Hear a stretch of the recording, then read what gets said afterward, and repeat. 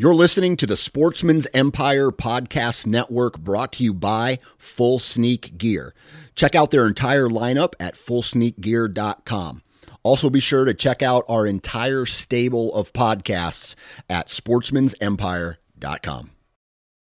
New from Moultrie Mobile, the Feed Hub offers first-of-its-kind cellular connection and control for nearly any spin cast feeder on the market. When used with the Moultrie Mobile app, you can monitor feed and battery levels, run feeders on demand, receive alerts when feeders are clogged, and remotely adjust feeding times. The Feed Hub is ideal for anyone who maintains feeders. Remove the guesswork and save time by planning feeder maintenance before you drive to your hunting property. For more information, visit MoultrieMobile.com. You're listening to the Sportsman's Nation Podcast Network, powered by Interstate Batteries. From your truck to your trail camera, Interstate Batteries has you covered. Visit your local Interstate Battery store today or online at interstatebatteries.com. Interstate Batteries, outrageously dependable. Welcome to the Land and Legacy Podcast. We're your hosts, Adam Keith and Matt Dye. This is your number one resource for all things land. If you're interested in conservation, habitat management, hunting strategy, and rural real estate, this is the podcast for you. All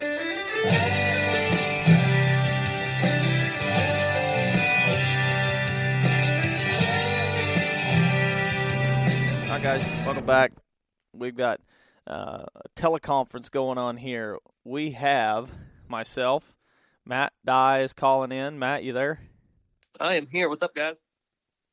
Not a lot. Just excited to jump into this podcast. We're going to dial it back a little bit on the introduction, I guess, from Mr. Caleb Traw from Georgia. We met Caleb 2014, 2015, somewhere in there, as a farm manager and land manager.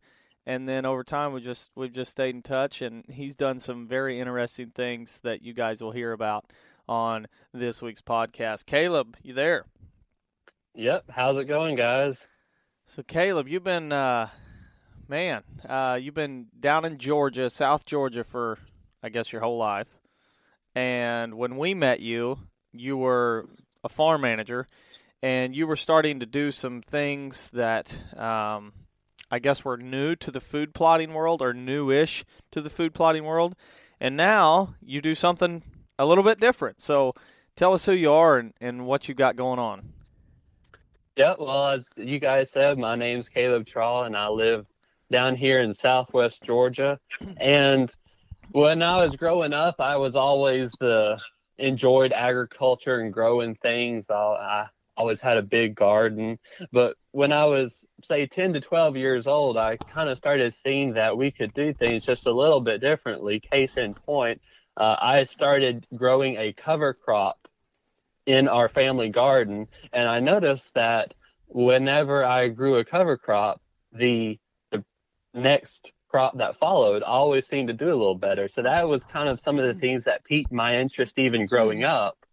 But then in 2014, I started managing a wildlife and timber plantation here in the Georgia plantation belt, and had you guys were out there and gave us some good recommendations. And so I managed that for about 7 years. And then now in 2021, I've started my own consulting work with farmers and growers in this area, specifically highlighting soils and what we can do to improve the quality of our soils. And I also do that in addition to our row crop operation that I help manage as well. So I kind of get things from multiple different angles, you can say.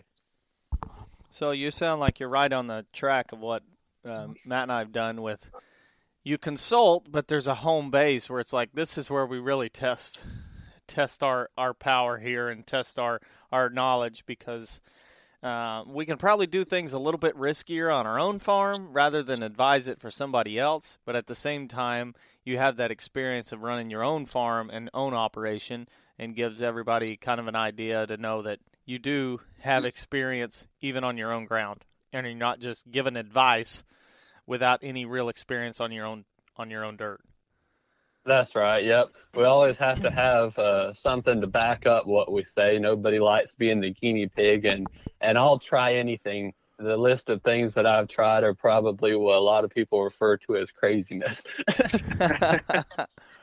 It's kind of good though too to one, be relevant, but for those people who are, let's say, hiring you, it's good to know that you're a guy who has skin in the game too. You're willing to risk and try these things. It's not just like it is a suggestion or a recommendation. You're applying this information and have likely seen it work, obviously, before going forward and saying, hey, you tried this now too. That's right. Yep. And being only 25 years old this year, I don't have the years of experience that I can draw on, but I've been fortunate enough to surround myself with ones who I consider at the top of their game when it comes to the agricultural industry, and being able to learn from them as well as the boots on the ground experience that comes from our own farm and the things I learned from that, as well as the growers that I work with, learning as much as I can on their farms as well. Awesome. Yeah, so one of the big reasons why you're on this week is, well, going back to when we first met we've had a lot of conversations over the years about quail management and the things you're doing down there to improve native habitat. But at the same time, it seems like every time I turn around, you're posting something: soil health, regenerative ag, crop yields. And so it's like you've started jumping full-fledged into crop growth, soil health, and understanding that realm, and then trying to advise landowners and growers how to improve their ground, just like you're working on your own ground. Yep. That's what I do for fun. That's what keeps me awake at night. Focusing on the things that we can't see below ground, but that's what I enjoy doing, and so I try to help as many people as I can, because it can get complicated very quickly. Yeah.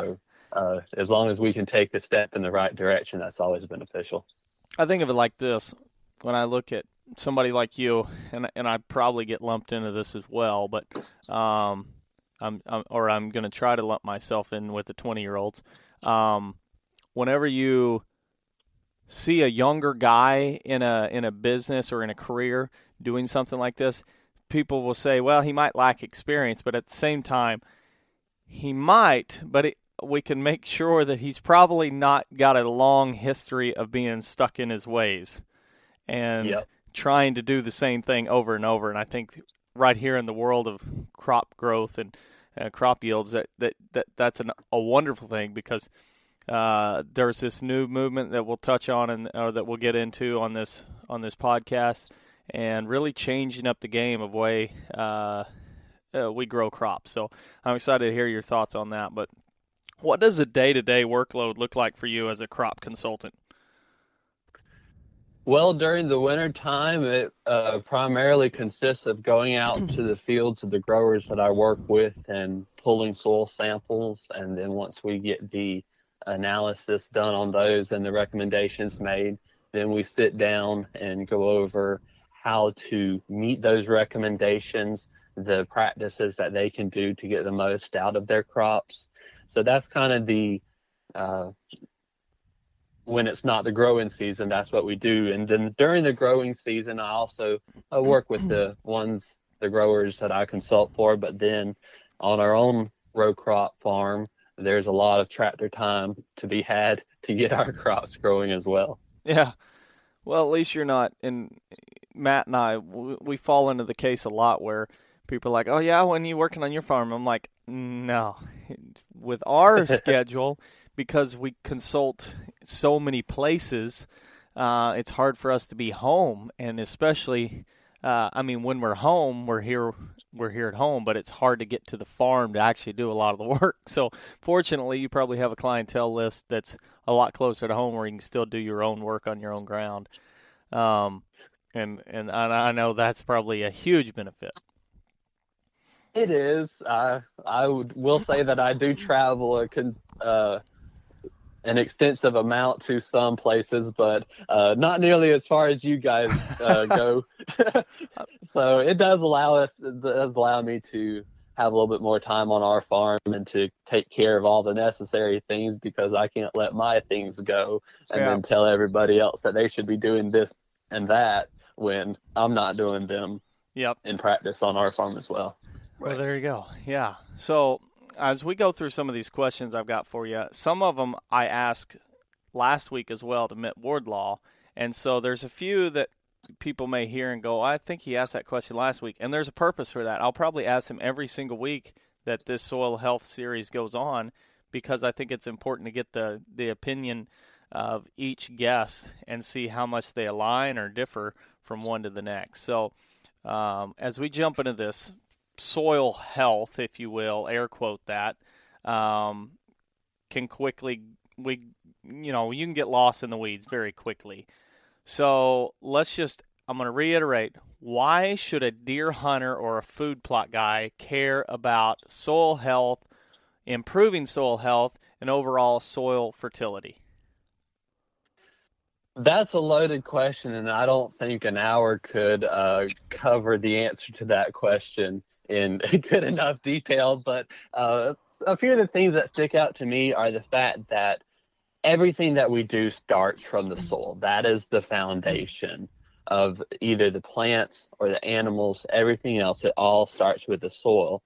And if we look at a map of the United States, generally speaking, the areas that have a higher soil quality also, we could say, have the biggest deer, because we know that the nutrients in the soil get put through the plants and into the things that benefit from those plants as well. And then in a higher quality soil, we see that each bite that animals take, speaking from a food plot standpoint, becomes more nutritious and is better for the animal as well. And when it comes to soil health, from my experience, looking at things from an agronomy standpoint, from a crop production standpoint, and then turning around and using my experience as a food plotter or a habitat manager, it allows me to kind of see things from different angles. So I may kind of jump from one side to the other in this discussion, kind of to try to give a roundabout view from different angles. When we think of soil health, that's the trendy term.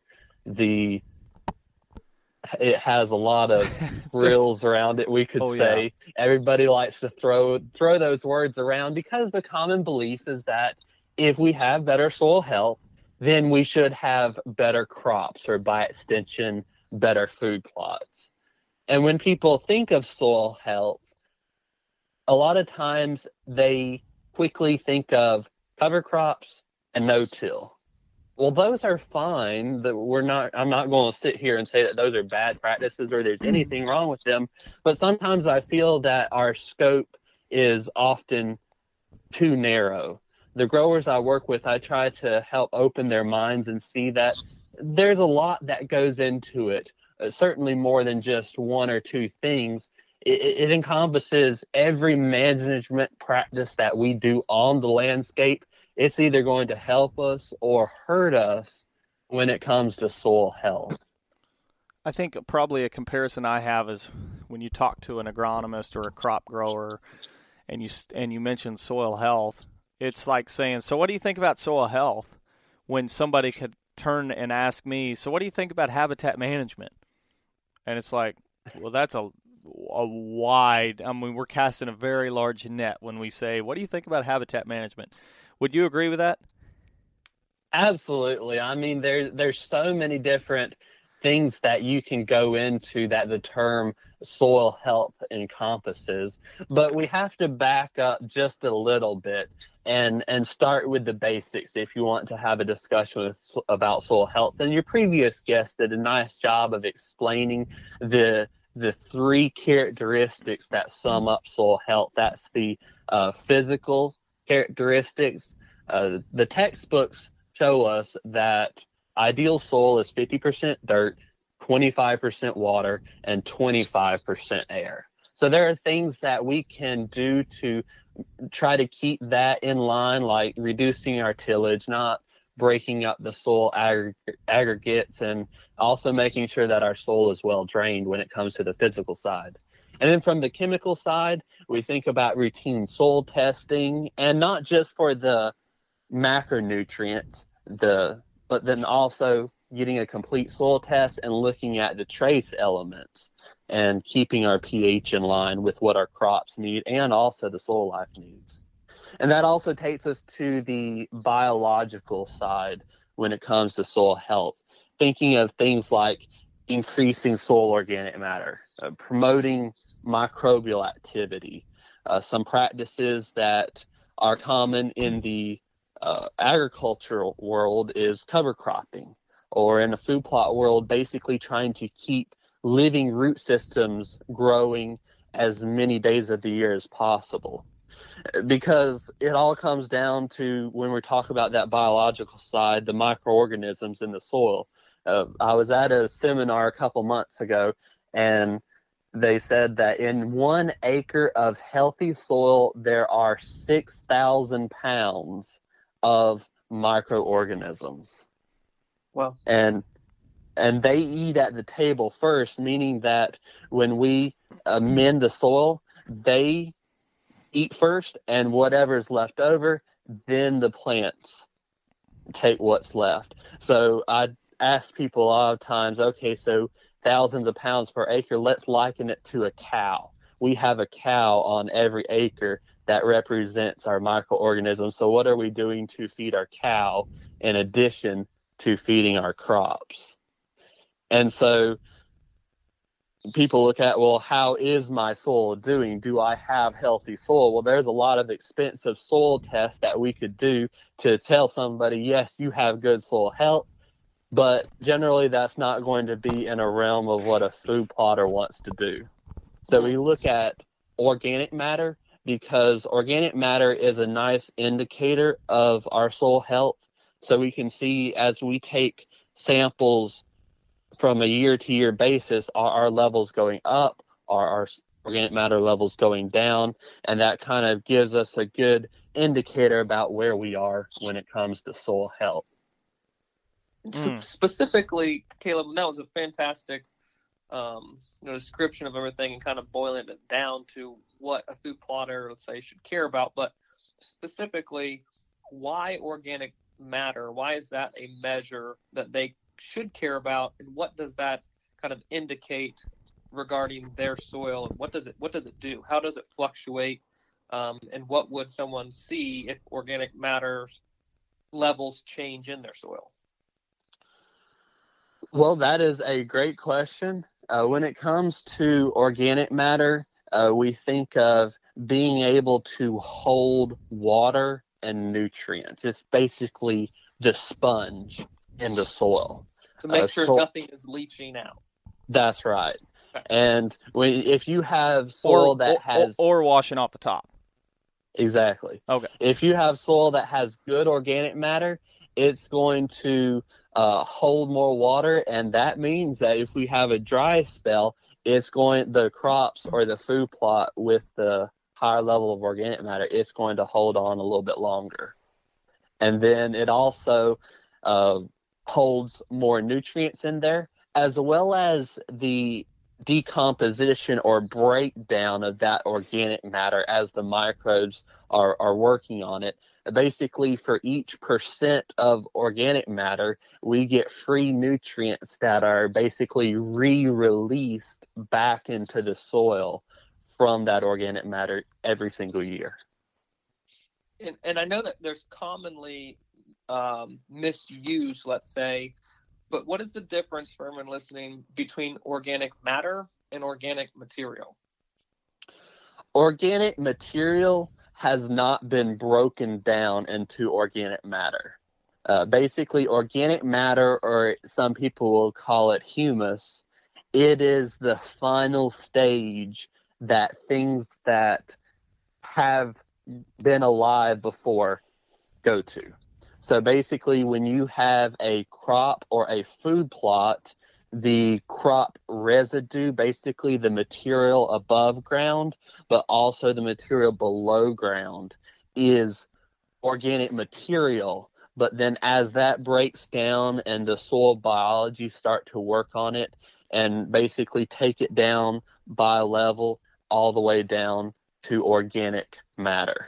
And that's basically the end goal of the organic material. Have you seen any stats on how much material, what's the ratio of amount of material to equal like organic matter percentage, or just the amount of organic matter in pounds? Yeah, have you seen any kind of stat on that? I would like to do some work on that to see if there's something exact. But a rule of thumb that I have heard is that it takes 10 pounds of organic material to create 1 pound of organic matter. So when we think of the millions of pounds of soil on each acre, if we want to raise our organic matter by 1%, that is a lot of pounds of organic matter that we need to add. And then we multiply that by 10 when it comes to organic material. So we would have to put down thousands, tens of thousands, hundreds of thousands of pounds of organic material to see a good increase in organic matter levels. So what, obviously, I guess with all that, let's say, weight and production of food in the form of organic material that would then break down to get organic matter, you're saying that, one, that's not happening overnight, and then two, a heavily browsed food plot that doesn't have a lot of extra tonnage or forage to be broken down from organic material into organic matter, it's not really accomplishing that increase in a short time frame, correct? That's right. Yep. I mean, even when we talk about a crop production standpoint and we think of certain crops that produce lots of organic material, take, for instance, corn. Of course, when the combine goes through the field, it takes the grain off, but then the plant above ground and the roots below ground are left, which can turn into organic matter in due time, and you can see an increase. But then when we talk about the forage aspect and we're removing the plant material, one thing that we work with as well, in addition to grain corn, I also do some with silage corn where you remove the whole plant. There it becomes very hard to build the same levels of organic matter because we are taking the plant off of the field. So it's the same thing when you talk about a food plot standpoint. If we're growing a food plot and 90% of the above ground material is removed off of the food plot, we really aren't adding that much back into the soil, and we're turning our microbes into being on a starvation diet. Yeah. I saw a stat. It comes from the cattle industry, but it's basically 3 different plants, and it's talking about when 90% of the plant is consumed, the roots stop 100% of the roots stop growing entirely for 17 days. And then if 50% is consumed, they stop. It's like something like 40% of the roots stop growing for 17 days. And then if like only 70% or 30% of the plant is consumed, 0% of the roots stop growing. So it basically reiterates the fact of rotational type grazing, where you take a little bit, but then you let that plant recover. In a food plot world, you don't get that recovery time because deer are in there every night or every morning or every evening, and they're browsing. And if you have high deer numbers and you have every night that food plot is getting browsed, you're not going to have much root growth because you have plants who are really struggling to survive, so they're not really have the energy to continue growing roots down into the soil. That's a good point, and I'm glad that you mentioned roots. Everybody likes to think that I have this big crop of cereal rye or whatever crop that has tons of material above ground. But if you actually look at where your organic matter comes from, it's not as much the above ground as it is the below ground. Basically, those decayed roots are the primary avenue that is increasing your organic matter. So doing everything that we can to keep good, healthy root systems and not overbrowsing them to the point where they're stop growing, as per your point, is going to be very important if we are focused on soil health and improving soil organic matter. And I think that's obviously great points to make. And the other aspect, I think, that goes into the whole root production side of things is the ability for, again, the whole soil health, the big word, the umbrella of soil health, is to be able to mine and reach different nutrients in the soil. So if, I guess, going into the term diversity, or having multiple different types of root systems in a specific acre or square footage growing is also important, correct? Yes, I mean as many different types of root systems as we can put into the ground, the better we're going to be at harvesting the residual soil fertility that we have. And also we think about, if we're going to have a discussion about the soil microbiology, take, for instance, what everybody likes to talk about, mycorrhizal fungi. Well, not everything that we plant in the food plot is going to be a good host for that mycorrhizae. So by incorporating different species into our cover crops, or in this conversation, in our food plots, is going to help promote the diversity when it comes to the things that we cannot see in the ground as well. Are there any crops that you think of in the food plot world that are good hosts for mycorrhizal fungi? Some good hosts for mycorrhizae. I like cereal grains. They are all good hosts for that. One thing that is not is brassicas. I see a lot of folks that plant, and it may not be a monoculture of a specific turnip. It may be a mix of turnips and radishes and things like that. But if we have a mix of things that all are non-hosts for mycorrhizae, then we go and we plant our summer crop and wonder why our leaves are turning purple, because the plants cannot take up any phosphorus because our mycorrhizal fungi are not there. Yeah. Yeah. I've also heard sorghum Sudan grass is a good host during the summer months for mycorrhizal. Yep. Yeah. Yeah. Pretty much all of the cereal crops are good hosts. Gotcha. For, and not just mycorrhizae. There are many different types of bacteria and fungi, and some of them like certain crops better than others. So that's the point. I mean, we can make a list of what crops are, quote, good and what crops are, quote, bad. But if we make sure that we are always planting multiple species and planting not just cereal grains or not just brassicas, we can make sure that we have a comprehensive array of species that we grow. I think that's a good point, because it. I'm sorry, I didn't mean. I'll jump on it, but go ahead. Well,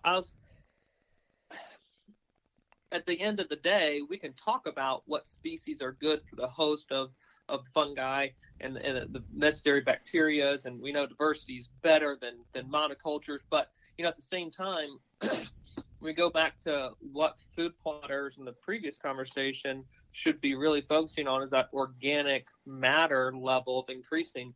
We're still so far out from really raising those levels in a timely, like in our lifetime basis. I'm not talking, in the matter of a couple growing seasons. We're talking like lifetime of ownership and completing these practices in a food plot. I want to stress that food plot situation, because we're talking about like how much grazing opportunity, is actually occurring there. We're not really raising organic matter that much, even by doing some of these practices. Is that correct? Exactly. I mean, if we're taking the above ground portion of the forage that we produce off, and by extension, if that is a limiting factor for our root growth, then that's going to get us behind as when it comes to building organic matter. Because when you talk about from an agricultural standpoint, people with good soil say, if I can build 2% organic matter in my career, that is a good goal for me to have.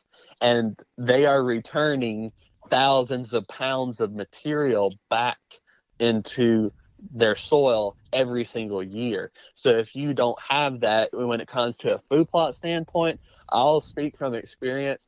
It is very hard to build organic matter in the average food plot, especially in our area here in the Southeast, where our organic matter levels may be 0.5%. Mm-hmm. Now, if you take somebody in the Midwest where they have 2% already, and they have the climate that is favorable to building organic matter, they can build it a little bit more, but it's still going to be limited unless they are very, very focused on building organic matter. It seems like it has to be a very intentional purpose for those acres. And I guess I look at the ag world or many of your growers, the land that they own, percentage wise, it's probably all or a 90% tillable, right? So that is their biggest resource that they're managing for. So soil health from an importance standpoint would be high on the list, because again, that's the foundation. We know that, but again, transfer that over to a recreational property, whereas food plots are a smaller percentage by drastic numbers. Is that same importance level? Do landowners need to be placing that same importance level on 1%, 2% of their property and their food plot acres, when it sounds like that goal is really difficult to obtain? I'm not saying that's not important, but how feasible is it? That's a good point. And at the end of the day, that's the $1 million question. Because like you mentioned, generally speaking, food plots encompass a very small percentage of the wildlife properties landscape. And so we can make the 1 or 2% of acres the best in the state, but if that is such a small percentage of acres and the deer, they're not taking every bite out of the food plot, they're still using the native resources. Even if we do everything that we can to a food plot to make it the best, at the end of the day, is that going to translate in a 20% increase in inches on a buck? I don't think we can say that. I mean, that's not saying that focusing on soil health isn't important, but we have to focus on what is our most limiting factor. And in a recreational property standpoint, a lot of times there are some low-hanging fruit per se when it comes to outside of the food plots that maybe our time and resources may be better spent on. We may see more of a return on an investment of time doing something else. Now, what if the limiting factor is our food plots on the landscape? Well, then that may be a slightly different story. But I look at soil health on food plots as the icing on the cake. I mean, it's that top layer. Well, we have to have the cake first. We can't say we have 90% of closed canopy timber, but my food plot's so good, I've got the healthiest soil in the state. you're probably not going to see a difference. Yeah. I think a couple things came up in my head going back to the organic matter in comparison of crop growers versus food plotters, and I think there's an advantage for food plotters in the fact that a lot of the crop farmers are combining or removing the vegetation, and food plotters are basically growing it, and then whatever the deer don't carry away, most of the time gets broken down right there on the soil.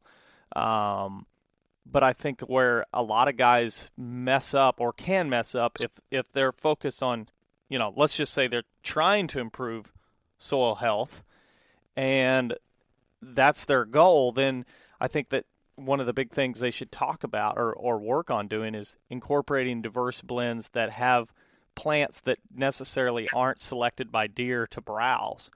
So you continue to have that growth of a plant that's expanding roots into the soil, it's growing vegetation above, and probably even protecting some of the more preferred forages that deer might overbrowse. And so, for example, I see a lot of times where guys are talking about they're focused on soil health, but they're planting blends that are specifically all species that deer browse. And you've got to, going back to those stats about root activity, if they're getting overbrowsed the entire field, then you're not having very many active roots, and you're certainly not having much vegetation above ground. And so I think food plot guys can really do things that crop guys can't.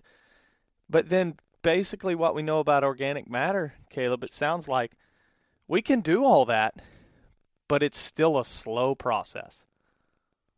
That's right. And you made a couple good points, and it's something that I've had to learn with failures per se when it comes to food plots. I mean, everybody loves a nice luscious green soybean food plot. Well, in our area, with the number of deer that we have, our density, it's going to be dirt in about 2 weeks. And so what's going to happen for the next 4 months until we come back and plant our fall food plot? Well, it's going to be bare dirt baking in the sun, and I can guarantee you if you could measure the microbes before and the microbes after, there would be a significant reduction. And so being able to incorporate species that may not be preferred browse, but they are allowing you to build that soil health is so important. And at the end of the day, that's going to set you up for success for years to come. Gotcha. Perfect. So let's lead into. I think. Go ahead. I was going to say, Caleb, unless you want to stick on this topic, we're going to shift, Matt, and go into another little bit different questions. So, Caleb, all this talk about soil health, there's new things that are happening in the crop world, and some of that has bled over into the food plot world.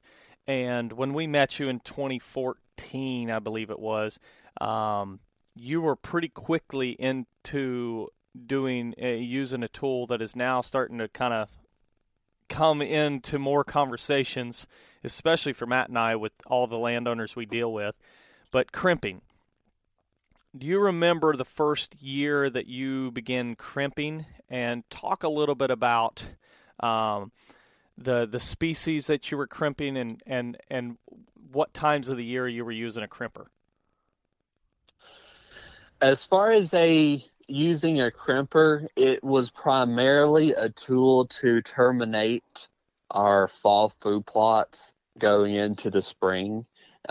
Cereal grains are usually what people are crimping, especially also when it comes to the agricultural standpoint. Mm-hmm. And sometimes I feel is that one of those things that is what it has cracked up to be, because there's a lot of paid promotion in the wildlife industry, and there are some considerations that we need to take, some lessons that have been learned if we want to use a crimper, especially if we are following that crimper with a drill, planting something directly after that. We have to worry about, okay, are we having a green bridge, basically a way for pests and diseases to transfer from one crop directly to the next.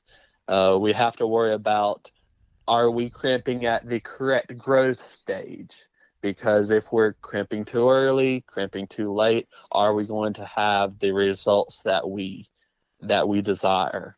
And then also, when it comes to crimping, my food plots are not level. They aren't a flat sheet of paper. They've always seemed to have a bunch of dips and holes and hills and such.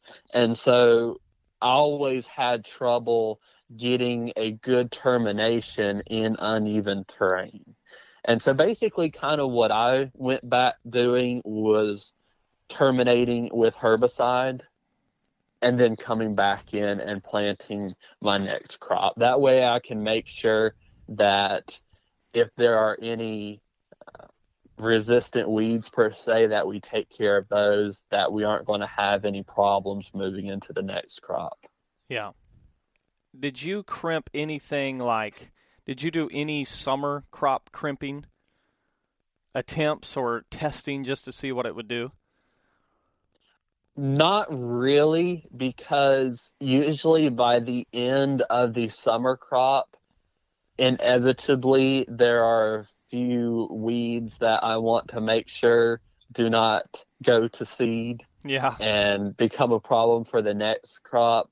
And so I usually just, when it comes to that situation, just go out with a herbicide and make sure that we start clean with our next crop. Gotcha. Did you, when you were crimping with the fall crops, did you, I think you planted some diversity, but how did it handle like turnips or annual clovers or winter peas, anything outside of cereal grains that were mixed in your fall crop? What did it do with those? It was a challenge. It was. I mean, when you talk about a plant that is 3 to 4 inches tall, and the ribs on a crimper are 6 inches wide, there's a good chance that you may not even contact a small plant when you're trying to terminate. And so sometimes what I would have to do is I would still come back, maybe even after I drill, and with a herbicide application to take care of some of those things if I wanted them dead. Now, I mean, when it comes to, say, if I had like clover or peas or something that would naturally go through senescence, naturally die when the weather warms up, and I'm saying, hey, I'm not worried, it can live there another few weeks and it'll be gone anyways. Yeah. Recently I shared on our Land of Legacy Habitat podcast Q&A Facebook group an article I read, I came across a couple years ago, and I just keep going back to it, but it's 6 things your mother never warned you about when using roller crimpers. And one of the first problems was uneven cover crop termination after crimping. Yep. And another one that you mentioned, I don't even think it's on here because most information about crimpers is from the ag world, but you mentioned trying to find that perfect window of when's the appropriate time to crimp. And I think if anybody's been around food plots much, they notice that especially if a food plot's got much size to it at all, there's variance in the timing or the maturity cycle of those plants, because one side or one edge may be overbrowsed more than the other, and it seems like I've got plants out in the center that are blooming, but plants along the edge which are a week behind. Did you have any kind of experience in noticing that when running a crimper? To an extent, yes. Gotcha. I mean, that's always a factor. The biggest one that sticks out in my mind is that in a diverse blend, you may have, even when it comes to cereal grains, different maturities. Yeah.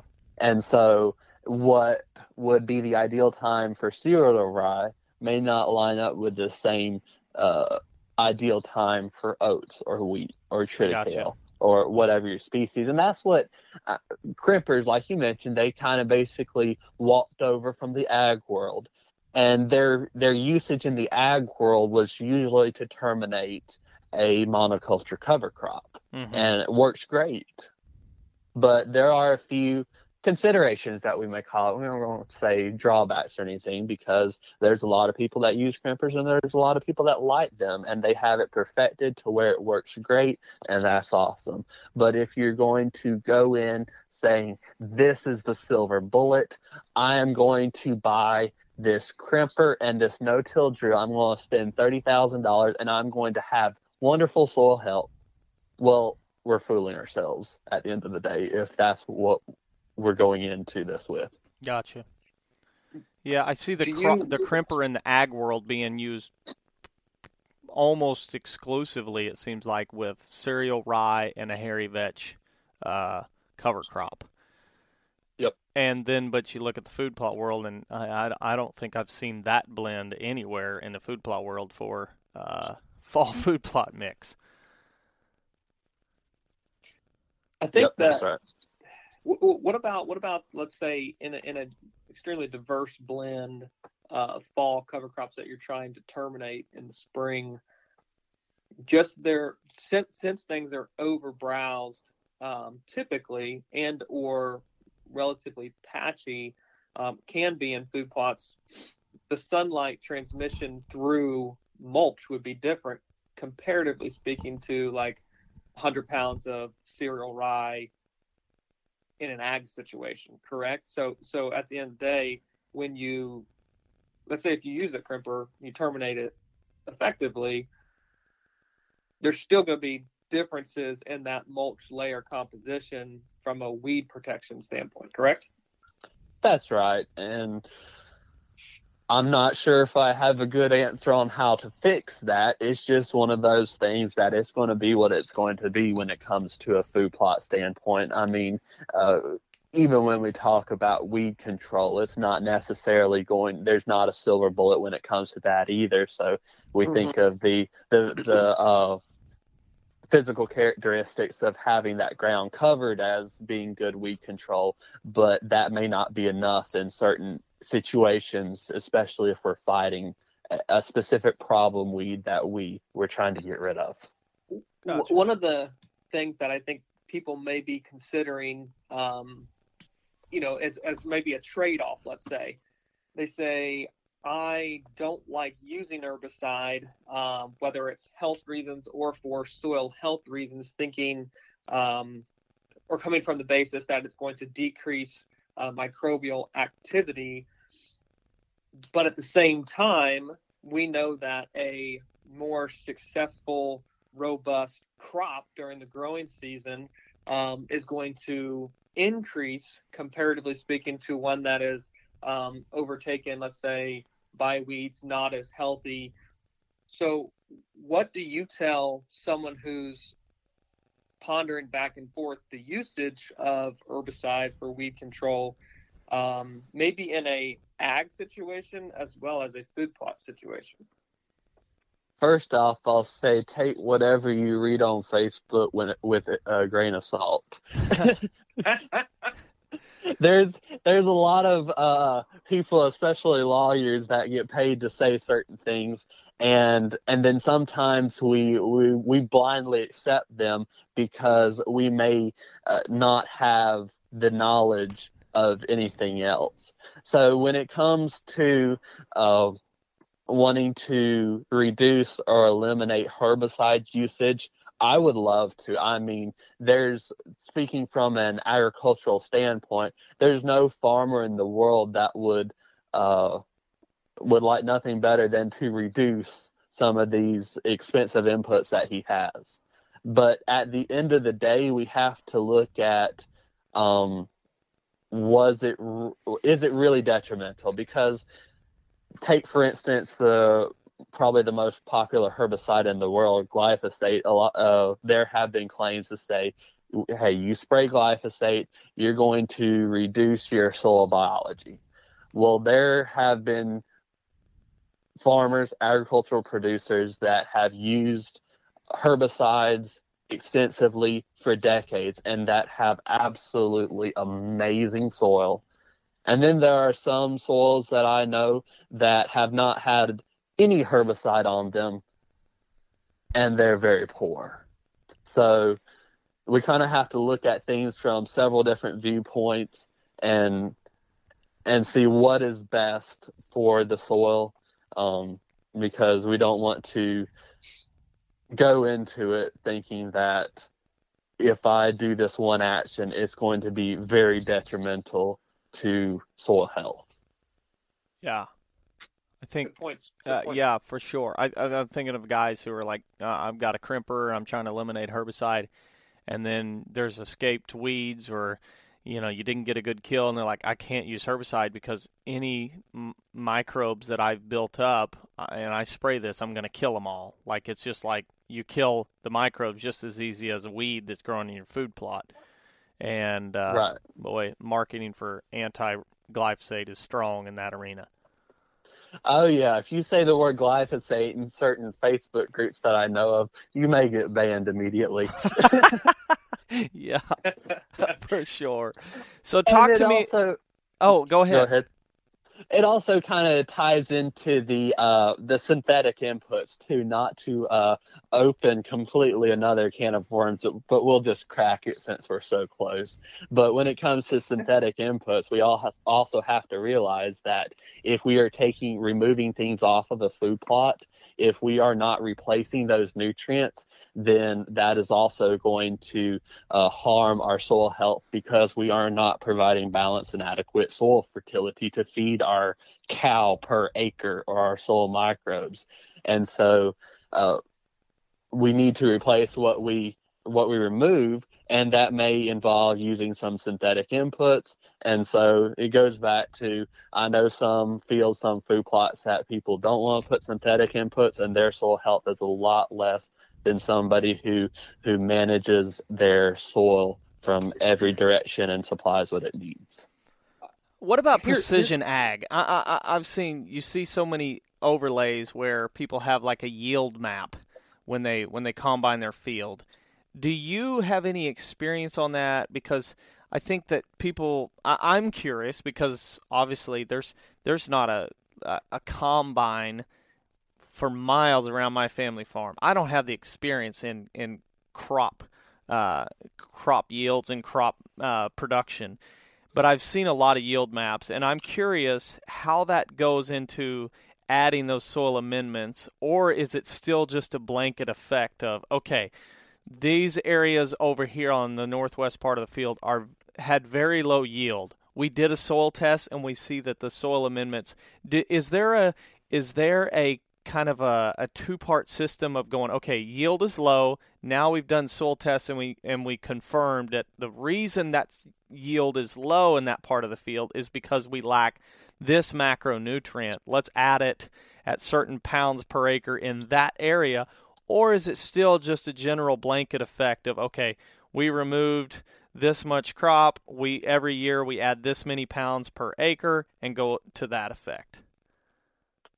That is an awesome question, and sometimes I don't feel competent to answer some questions, but I will say that is one that is kind of in the center of my wheelhouse. Like you mentioned, we know that fields vary in terms of productivity, and so the innovation of GPS has probably been one of the best things for the agricultural world, because now we can, instead of managing on a field by field basis, we can now shrink that into a 5, 2.5, or 1 acre standpoint. And the ability that we have when it comes to a yield monitor and being able to identify lower and higher productivity areas of a field now allow us to apply soil amendments differently. If we know that this area of the field is not going to produce what the rest of the field is going to, why should we put down the full addition of the soil amendments that we would put on a higher productivity acre? So one of the things that we do on our farm is when I soil sample, I take samples based off of GPS coordinates in the field, every acre or every 2.5 acres. Then when we have our yield data, I line up our yield map and our soil test grid points. So basically I can see from this GPS location, I got, we'll just say 200 bushels of corn. This was my soil test. The next spot, I got 240 bushels of corn, and this was my soil test data on that spot. So then when we do that over hundreds or thousands of acres, now we have lots of actionable data points, so we can actually see what our soil test needs to look like to raise our yield goal. So then it doesn't matter what the lab thinks we need. It doesn't matter what some expert says our soil level needs to be. We have each farmer has the data off of their own farm saying that if my soil test levels are in this line, I make more money. And that's powerful. Yeah, wow, that's awesome. It made more money, but I think at the same time you could say I'm improving my soil in a very precise way. You know, they're still accomplishing that soil health standpoint because they're feeding it what it needs and avoiding areas that it doesn't need it. That's right. How often are those areas in the farm where yield is lower? Tied into last week, how often are those spots where the yield is lower? Is it lower because of lack of nutrients or lack of certain micro or macronutrients, or is it an outside thing like drainage or water standing in that area longer into the spring? What's the comparison, or do you even have an idea of which one is the problem more regularly? That's a great question.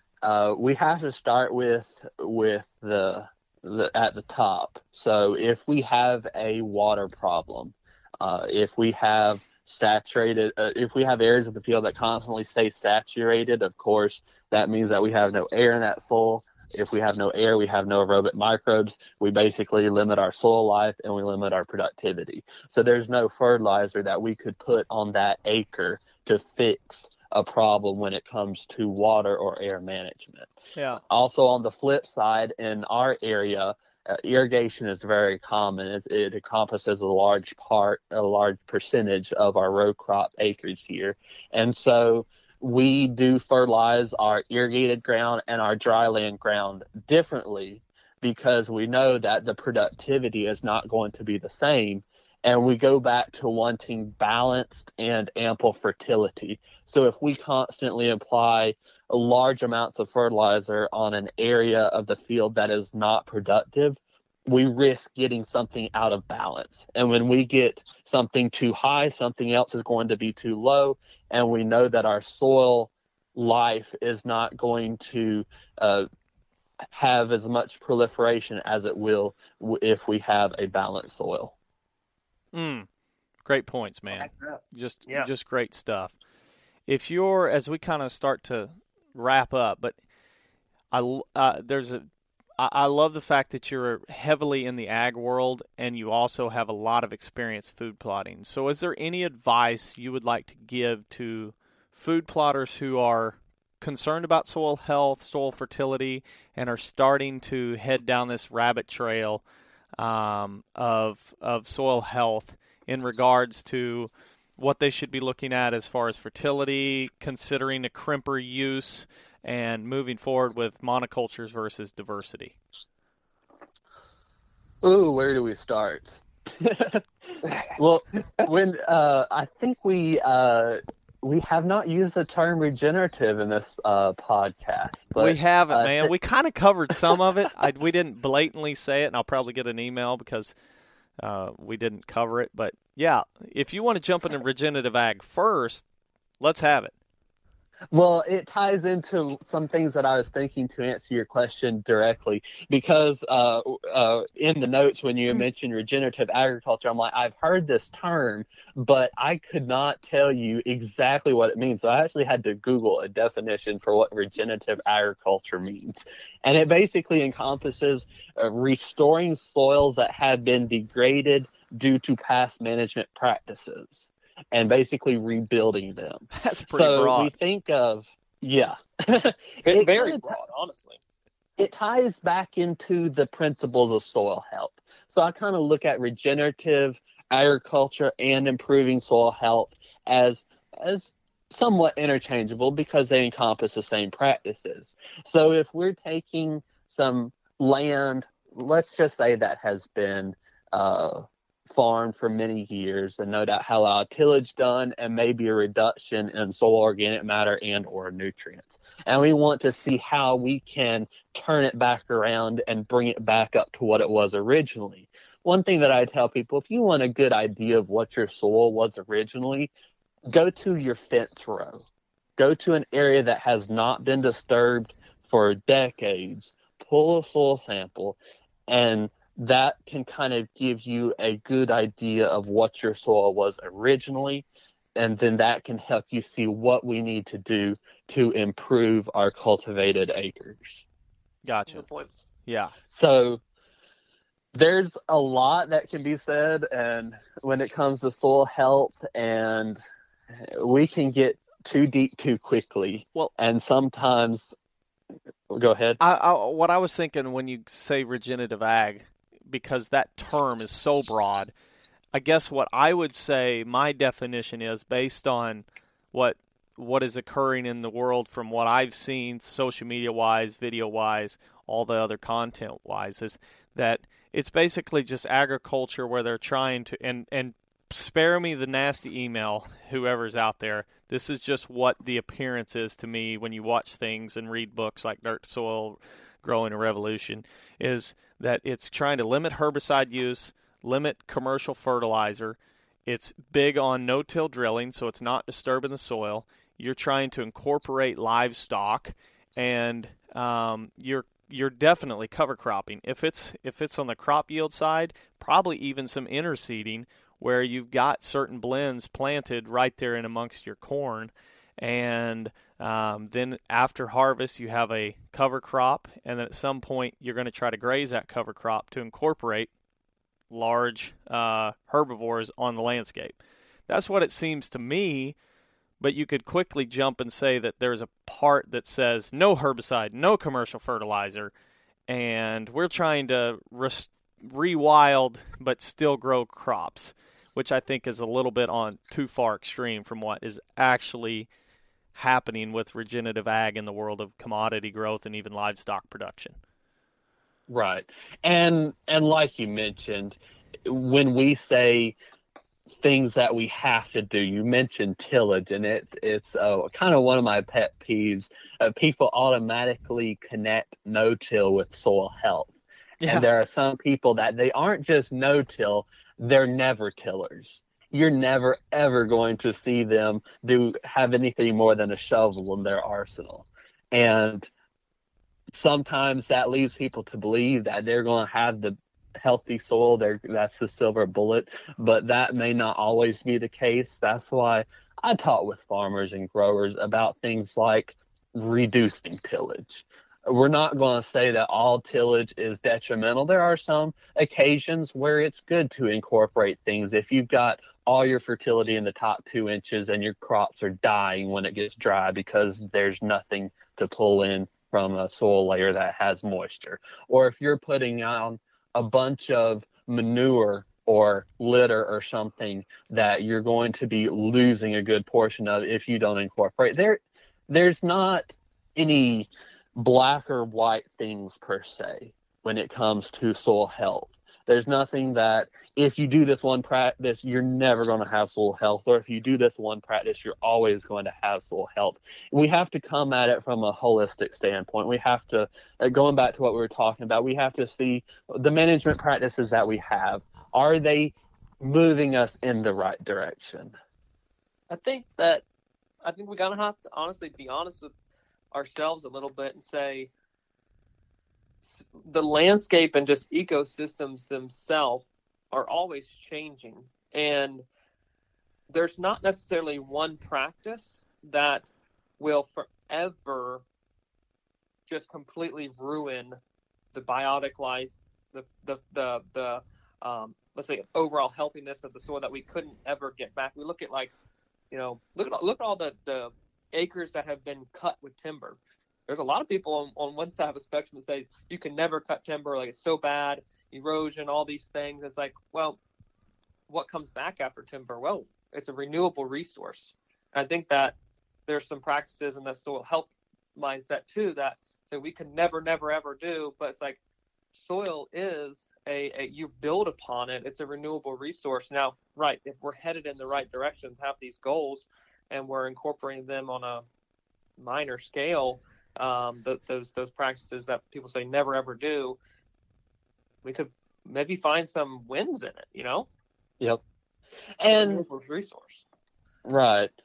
And when we start giving hard and fast rules about we cannot do this ever, we have to do this, then people who are not set up to do that certain practice feel, hey, that excludes me from ever having healthy soil, so I'm not going to do anything.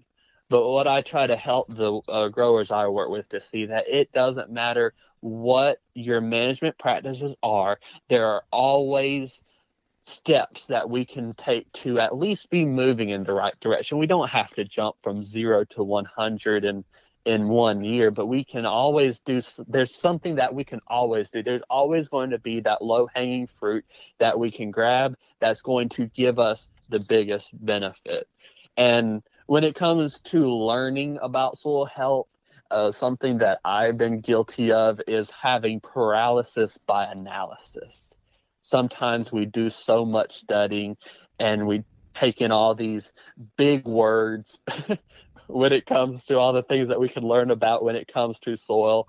But if we have all this information and we do nothing with it, then it's not going to help us in the end. So I like to focus on what we actually can do. Let's take steps in the right direction, and let's go one step at a time, because we're going to see benefits as we take one step and another. Awesome. Well, I guess I have one last question, and it's just to wrap everything up.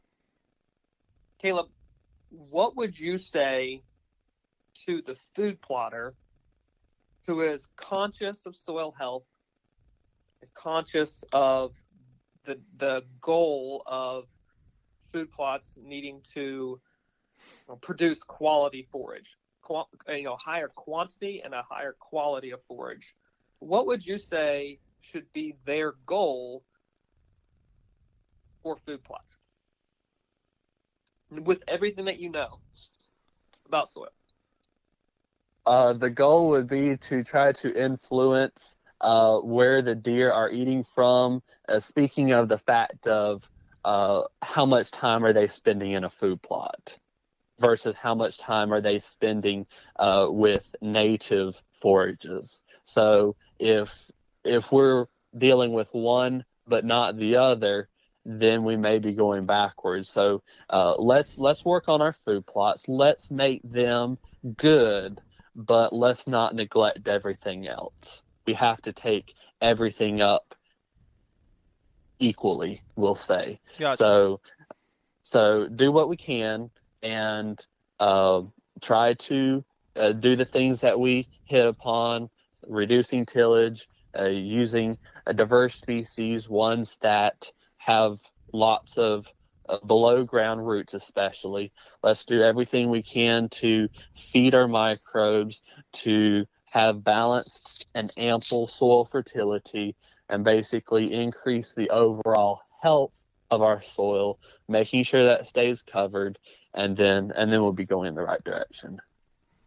So in simple terms, you're a landowner with 4% of your property being devoted to food plots, and your goal is to provide high-quality food plots for lowering stress levels of deer, but also a hunting strategy.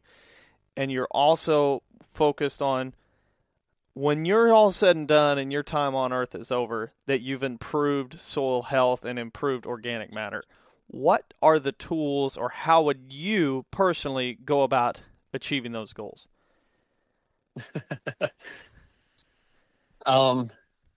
Anything in specific that you're kind of referring to? You know, what tools, like okay, you're getting ready to plant your food plots in a few weeks, where you're at in Georgia. Let's just say, okay, so spring food plot, walk me through the process that you would use to reach those goals. Okay. Well, first of all, we have to have a roadmap of where we need to go when it comes to our soil, and that usually comes from taking a quality soil sample and sending it to a reputable lab and doing our best that we can to follow those recommendations. Now, you may have the people say that we need to cut out all our synthetic inputs, but if we have a poor soil to begin with, we're very limited in what we can do. So we have to start with doing what we can to correct the soil, and then if we can utilize minimum tillage practices, no-till especially, that we can leave the soil covered and grow species that accomplish our goals, not limited to just a wildlife standpoint, but also with our soil health in mind too. Having something in there to benefit that, and then go from there. So basically, you've done a soil test sometime February, March, hopefully. You've read what the lab said, so you've added those amendments. Now you're going to, and let's just say there's already a cover crop there or a fall food plot. Do you spray, crimp? How do you terminate that, or do you even terminate that? And then I know you said you're no-till drilling. Yep. The way I usually do it is I terminate with a herbicide. Okay. I can move a lot faster covering 45 foot at 8 miles an hour versus going 8 foot with something that is physically terminating a food plot. And so it comes down to, in my world, a time management thing. Is the juice worth the squeeze? Wow. If somebody has all the equipment and they have plenty of time and they can get across all their acres and want to do a physical termination, that can be done. But I like to use a herbicide pass to clean things up. Okay. And then also one thing that I've started doing is leaving things standing, because we have high deer densities and we always struggle with overbrowsing of food plots. And so I've started leaving things standing, even though it's brown, it's still standing, and drilling through that, planting through that, and basically is helping our early season growth of what we're planting, so they aren't getting mowed off at the ground surface right after they come up. And it's actually giving them a chance to survive, because if what we plant dies, then that's going to limit the things that plant could do for our soil health as well. So based on my experience, if you spray and plant closer together, as in, I didn't spray and let it set for 2 weeks and then I plant, I feel like when you do that, a lot of that vegetation has been dying and decomposing while standing, and then when you run the drill through it, it has a lot better chance of laying flat. So do you put your window of time closer together, so you spray and then within the next few days or even within the next week drill right through it, so it has that chance to still have some green structure to it, so it stays standing? It also depends on what it is. If I'm following back in with a very similar species, let's take, for instance, I have a fall food plot that is primarily a cereal grain, and if I'm following that with a cereal grain, I'm worried about pests and diseases and things transferring from one to the other, then I may move that time of terminating the previous crop and planting the next crop. I may widen that window a little bit. But if, say, I have cereal grain fall food plot and I'm coming back in with a mix of soybeans and other broadleaf crops, then I may even plant and then terminate, as long as we terminate before our crop emerges. And of course, that's that's also considering that we're physically putting the seed in the ground. I don't know that how much I would like to do that if I'm just broadcasting the seed on top of the ground and then coming back with a herbicide pass. But if we're physically planting the seed in the ground, as long as we do our herbicide pass before our next crop germinates, then we're fine. And so if we're like, hey, I want to keep this green as long as possible because the deer are still utilizing it, then we can shorten that window in between termination and planting as well. Great points, Caleb. Man, great information here. Matt, do you have any final questions? No, I just appreciate your time, Caleb. And, it's all wonderful information. There's a lot to digest when people are considering what it is that fits for them and their system. And let's say how deep into the soil health aspect that they want to go when realizing the loftiness of the goals or the achievability of some of the soil health things that we read about and talk about specifically in a food plot application. So I appreciate your information revolving around all that and what you've used, what works and what doesn't work. That's right. There's something that everybody can do, but don't overwhelm yourself. I mean, let's go in the right direction and do what we can. I feel like it's a little bit like when you see food plotters really getting into soil health and trying to understand it. It's like when you were a kid and you jumped in the pool and you're like, I'm going to swim in the deep end down to touch the vent. And you're like, I'm taking all the content I can and I keep diving into it and I'm going down this hole. I'm going in the deep end. And then you realize, whoa, the bottom is way further down there than you expected. Yep, there is. I don't think that there's anybody in the world that knows what everything that encompasses soil health. I mean, every year they're learning new things, and I mean that's awesome. That's awesome that we can continue progressing forward when it comes to soil health. But like we talked about earlier, let's not dump a pile of icing on a plate without having a cake to put it on. We got to start at the top and work our way down. When soil health becomes our limiting factor, that's when it's the best time to work on it. If we have other limiting factors, we may be spending a lot of time and energy and resources doing things that we may not see the biggest gains at the end of the year. So we can look at it from multiple sides depending on where we're coming from and what our situation is. Great points. Caleb, How can they find you? What's your business called? Do you have social media, or is it you personally on social media, in case somebody wants to follow along or reach out and hear more of your thoughts?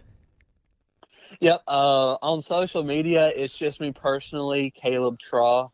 I have to spell my last name, Traugh, so people search for it correctly. I'm on Facebook, and I do a little few things on Twitter as well when it comes to agricultural and soil health such. Perfect. As well. Awesome, man. Well, thanks for joining us. Thank y'all for having me. Yep.